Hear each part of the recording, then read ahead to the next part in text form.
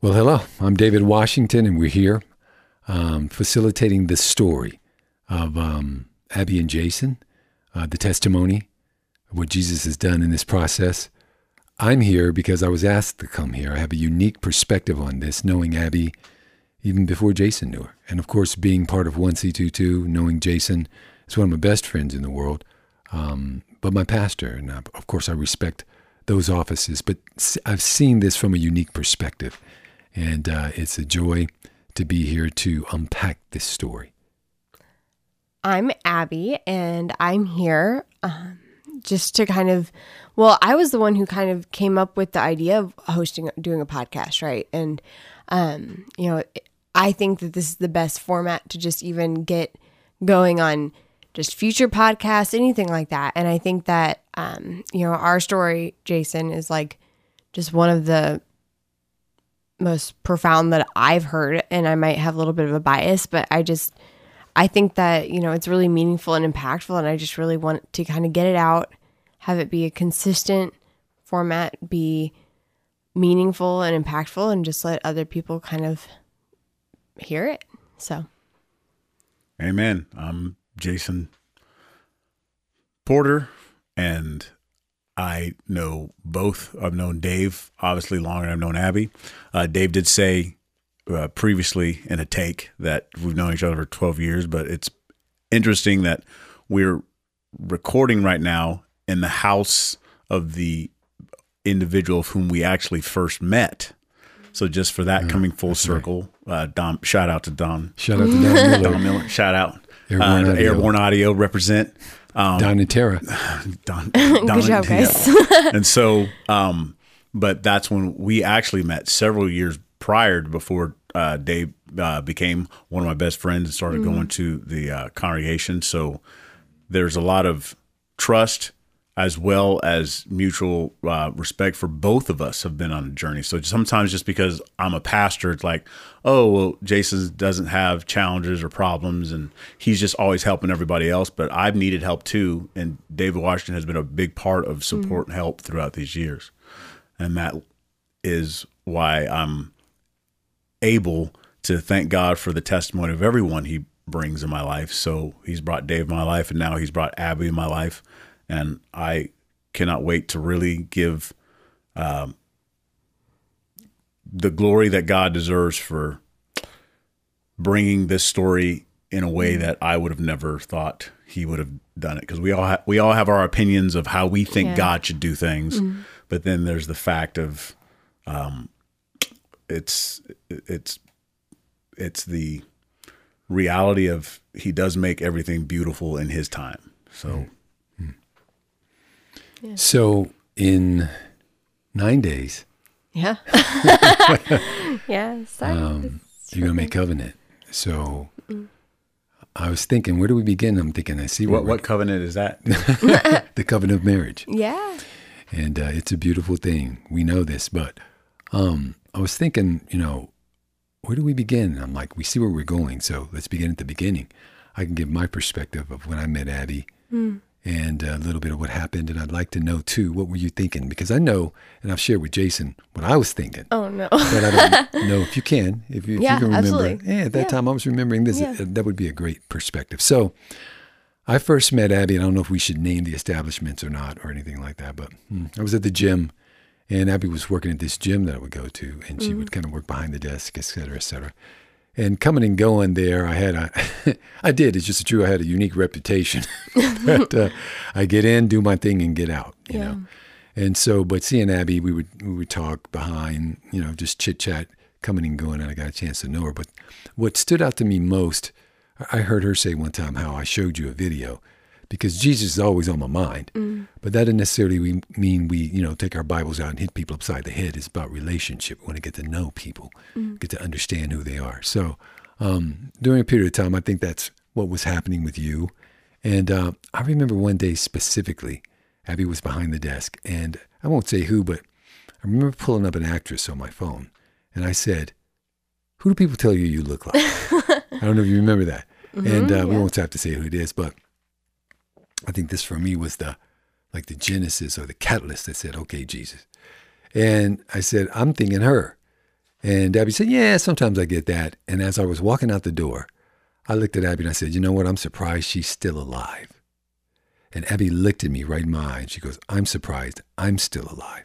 And I was like, whoa, what? I remember I literally stopped in my tracks and came to the little side desk. I'm like, what are we talking about here? What do you mean? And she began to tell me a couple of things in sense of that she had been dealing with, some other things. And that led to just one of many conversations about life, about Jesus, about what's happening, what you believe, et cetera, et cetera. Do you remember that?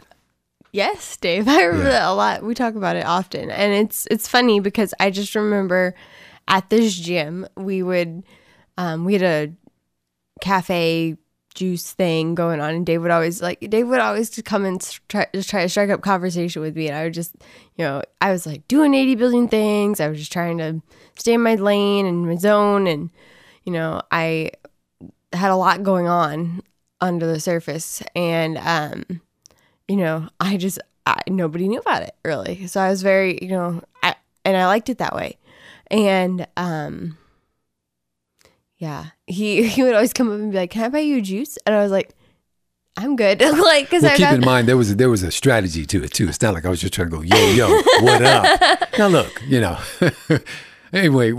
But are you comfortable with explaining I'm surprised I'm alive? Yeah, because that's absolutely. part of the so I'm just at that point, Dave had come to me a couple times, and I tried to be nice to everyone. So, but when Dave came to me with this actress, she was going through it a lot too. So at that time and previous time, so I was I was like, oh gosh, here we go.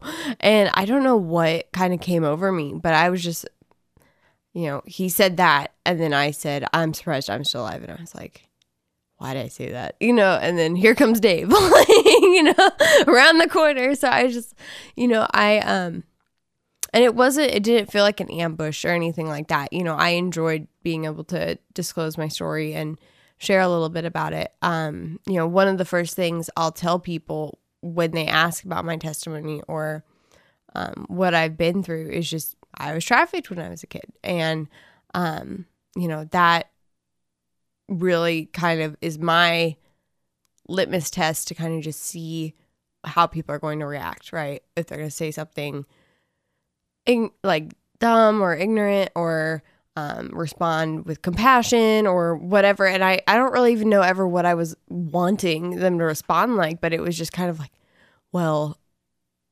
okay. And Dave, here comes Dave, so it was great. Being able to have that conversation, and really kind of, connect on that way. And, he referred me to his pastor, and because the church that he was attending had a anti-sex trafficking ministry, and they were working on kind of getting the ball rolling on that. And really what they were doing was just kind of, correct me if I'm wrong, but just kind of like mentoring and just meeting people. And at that point, I think, they were bringing people that were identified as victims or survivors or kind of both to the pastor. And it was basically what at that point there's a lot of anti-sex trafficking ministry doing a lot of good things, but we were just narrowing down what is our focus of One Too Many Ministries. The first one is find people that have been trafficked or need help. But the second part was then how do we reintegrate them back to societies when it comes to the actual recovery aspect. So we didn't want to be taking people who were victimized and still letting them just live out the rest of their lives as victims. So basically when people would find people that are trafficked, because by this time I had connections with police officers, I had connections with FBI agents. So I was just like, okay, I have the quote unquote network, so to speak, of if there is something that we still need to do on the legal end, we got that taken care of. But at the same time, the heart has always been about, even the ministry of the gospel is not just save them so they can go to heaven, but it's the Spirit of the Lord is upon me, He is anointed to preach the gospel to the poor. He sent me to heal the brokenhearted and preach deliverance to the captives. So the idea of someone who's been through something that traumatic, but still staying the rest of their life in that bondage because of something that someone else did, was the second part of One Too Many Ministries, of really focusing on things that would bring a greater redemptive work of recovery in their lives. Yeah, it's great. And keep in mind, too, there was some spillover seed when this thing is happening, and I'm going to try to tie it in. What I mean by that is I've been going to 1C22 for years now, and we have a way. I mean, I usually tell people, hey, because I repeat this a lot, do you believe the Bible? Yes. Do you believe in Jesus? Yes. Do you believe in what Jesus believes? And that's a very powerful thing, because about what? About everything. So you have a guy going to a gym, and it has its things, pools and stuff like this, but there was a process too. When Abby told me that, like, and it wasn't just, okay, go hit her upside the head of the Bible, go, like she said, go ambush her. Initially, I was like, Lord, what is going on? Who is this? What is happening? This is a life here. And it's our way, that's what the Lord does, and at least with me at 1C22. So, and I want people to know as well. So when I'm approaching Jason, it's like, hey, just saw some girl at the gym. No, it's like, we know the ministry's going on, and this would happen if we didn't have One Too Many Ministries. We have been actively involved in people's lives who have been through not similar situations before a formal ministry has started. There's been the ministry of benevolence, the ministry of watched our work and pastor in action with anyone.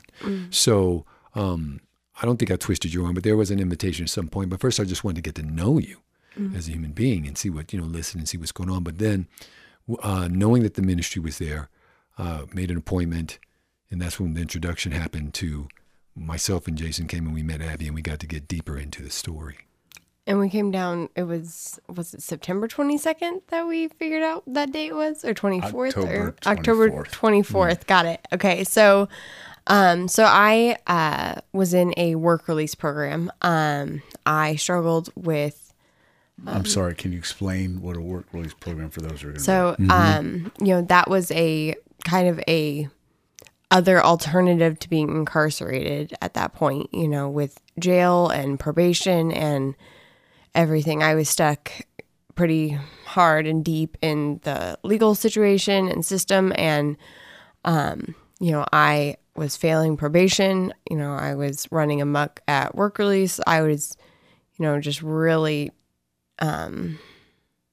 rebelling, honestly. And, I was really just going through it. And I think in my head, like after, the trafficking, kind of what happened was I developed a very severe eating disorder. And, I basically just kind of got myself out of the trafficking by entering into a treatment center because I was so malnourished and underweight. And just, that's how basically I've had therapists just tell me, like, your eating disorder saved your life. And I'm like, I don't know about that, but in a way, like I did have this extreme attachment to this disease. And, it was that kind of caused, I struggled a lot with bulimia, and anorexia. And, that was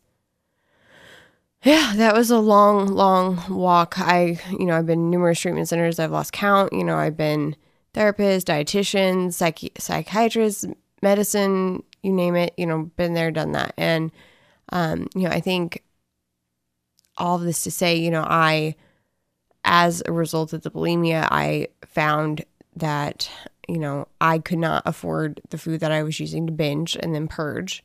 And I would do that for about 10 to 12 hours a day up till 3 a.m., every night. And it was about like $400 a day. And I wasn't slick about it. I was not ever a good criminal by any means or anything like that. But, I would just push carts out of stores and,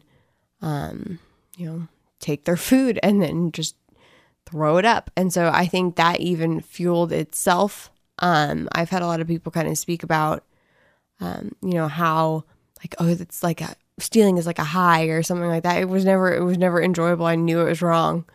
I would freak myself out doing it. I hated it. And, I hated myself for doing it. And I think that guilt and shame, you know, I knew people were starving in the world. You know, I was just like, I'd be sitting there just thinking about just all the people that were hungry that night. And I'm just sitting there gorging myself on sheet cake, you know, and I'm like, what is going, why am I, you know, and I couldn't figure out how to stop, and I just couldn't. And it was just an addiction really bad. And it didn't matter how many treatment centers, how many therapists or counseling or anything. I was just so stuck with this extreme attachment to this disease, and I would just not let it go.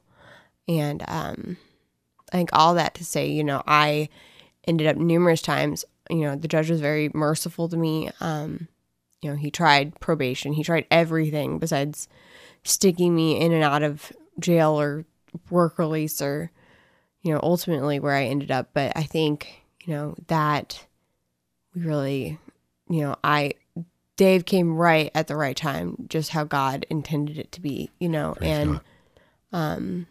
I think that was a really good moment for me to just see that. And I think that really ordered my steps into a way to even face what we were about to meet about at the roastery. But you know what? There was a lot there. And listen, as this is just about, obviously, the testimony with you and Jason, it is a testimony to the faithfulness of Jesus, of Yeshua, because, listen, you know, we're all humans in this cycle as well.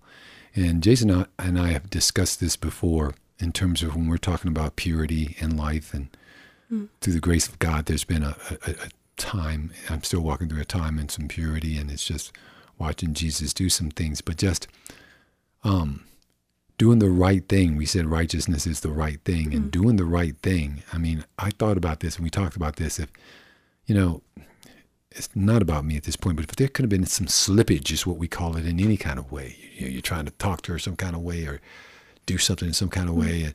And that, you know, when you see what Jesus has done now, not knowing all that was behind you and what could have happened, it's just the grace and mercy of him to, you know, just to walk that way. But I'm curious to know as well, before you went and before we met at the roastery, you know, can you recall, you know, obviously you were dealing with all this stuff, but can you recall what your expectations might have been? Because you did just volunteer to come, which was cool. Yeah. And, you know, I know we were building a relationship as just cool, you know, trustworthy, what have you, but then you did make the decision to come. Yeah. You know? Well, it kind of goes back, like, I didn't know this at the time, but it kind of, I think it's just the pursuit, you know, that you did, and not of like any sort of in like a friendship context, right? Of just like, you legitimately cared about me. It wasn't just like every other meeting or like therapy session or whatever that I would just walk out the door and they never talk to me again, you know? So it was, you know, you followed up and you followed through, right? And so, Dave, you would always come to me, and not always, but you would show me sometimes like these music videos with that Jason had done that I, you know, didn't know Jason at the time, and you'd be like, "This is my pastor," and you'd be on your phone. I'd be like doing 8 billion things, and I'm like, yeah, whatever. That's a Hillsong dude. He's in LA. Like, that's not your pastor. You watch him online, whatever. Like, you know, and I didn't connect the dot that was like we were meeting with your pastor that day. And so, you know, I think we're just gonna have coffee. We might, you know, really honestly looking back to where I was thinking and what I was thinking, you know, I was struggling with the eating disorder for so long, being in and out of incarceration, legal system and justice system and all that, you know. I had so many people, so many pastors, so many church people just laying hands on me, praying for me, just doing all this stuff. And, you know, and God ordered every one of those prayers to come to fruition at that. But did you feel time. anesthetized at the time? Like, okay, whatever, just, you know, do it, whatever. So not really. I think, you know, I was, like, I remember I woke up late at the center, you know, and I didn't have time to curl or do my hair, you know, I just whatever. And, so I just walked out. Basically you take a group bus carpool thing to get there. And then I was walking, you know, 30 minutes from the plaza to get to the gym, you know, and it was a whole thing, you know, and it was a lot. And just to even get there to the roastery was a lot. So it wasn't just this numb feeling by any means. It was just this, I'm open, right? And this openness, because I think looking back, I think there was a part of me that I was not connecting to at all that, genuinely, and it's always been there, of like this spiritual, I want to say God-fearing, but just wanting to redeem this. And it's always been there, and it's always been a seed, and I've just never known what to do with it. So I'm Was always it from your home? Was it from the upbringing in the home? Like you had, there was some roots in the not faith. quite. I grew up in a house, like we went to church every Sunday, but really it was, pursue your own faith, right? Like you had to take the initiative, and a lot of the times, like there was some wounds there, right? I don't want to get too far into that, but there were, and that was a hard thing to navigate, and but I did it. I was very independent as a kid, very strong-willed, and I think that's kind of like it would dig me in very deep holes, but it also makes me who I am, right? So I learned to really appreciate that. But, I think, I had this part of me just always pursuing the Lord. Like when I would be, after I'd be raped and laying on the bed, after that would happen, and just laying there staring at the ceiling. Like I've had people ask me like if I was mad at God, right? If I was mad at God. And I was like, no, like I never, like I didn't really understand God very well, but I knew he wanted good things for me, and I knew this was not a good thing. So like, why would I blame God for something he didn't want from me, right?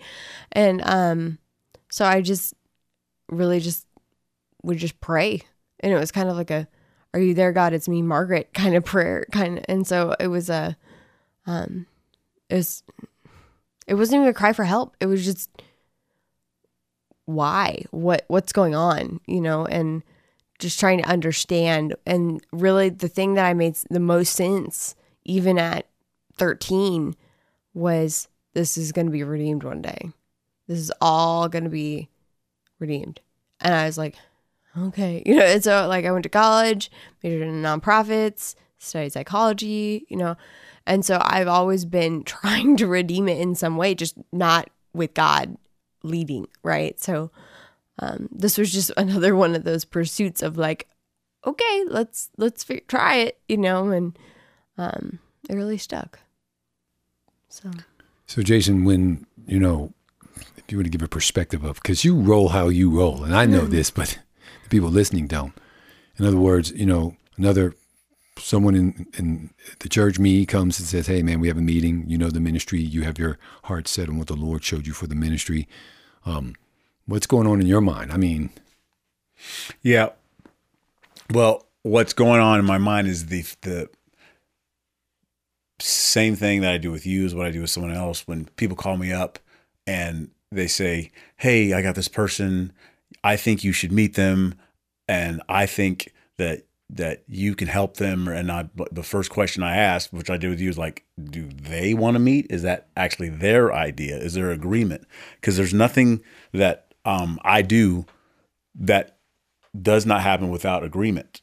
So God respects people's will. So you can want to help someone, but if they don't actually want that, and then they're actually uncomfortable because they feel like there's a quote unquote ambush, it was said. So my initial interest with meeting someone that someone else is introducing me to is first and foremost, does that person really want me to be there? And does that person really want me to speak or prophesy into their life the word of truth? And so I don't have any type of expectation other than what God will tell me to say should that person open up or actually give me the opportunity to speak or prophesy to them accordingly. So honestly, when the little bit that you did share or say, you were talking about, you didn't tell me her whole story, but you said she was trafficked or whatever. So it got to the point where I was like, okay, there's another company or family that I was working with, and honestly, that family had already kind of flaked out. So I was kind of like, which is common, right? People that have those traumatic experiences or anything like that nature. And so I'm kind of like, is this going to be someone else that quote unquote wants to kind of pretend like, oh, here's their story. And then as soon as I say, okay, this is the problem, here is the solution. And then all of a sudden you don't hear from them anymore. So I honestly had no idea what to expect, because I wait for that person to actually, as you all know in the room, I don't do speculation. So I'm just like, I want confirmation. I'm going to go. That person, as Jesus said, out of the abundance of the heart, the mouth speaks. So whatever they say, I'm going to listen to them. And I honestly always set myself up to not be in the room. Like, I want that person to really have a conversation with God. And I just try and get out of the way. And even at the beginning of this podcast, I was like, I really enjoy the fact that I'm not saying too much. I really enjoy the fact that you guys are talking. I just love just being there and just watching people I don't want to tell you who you are. I want you to show me or tell me who you are. And that's how I like to, learn people. So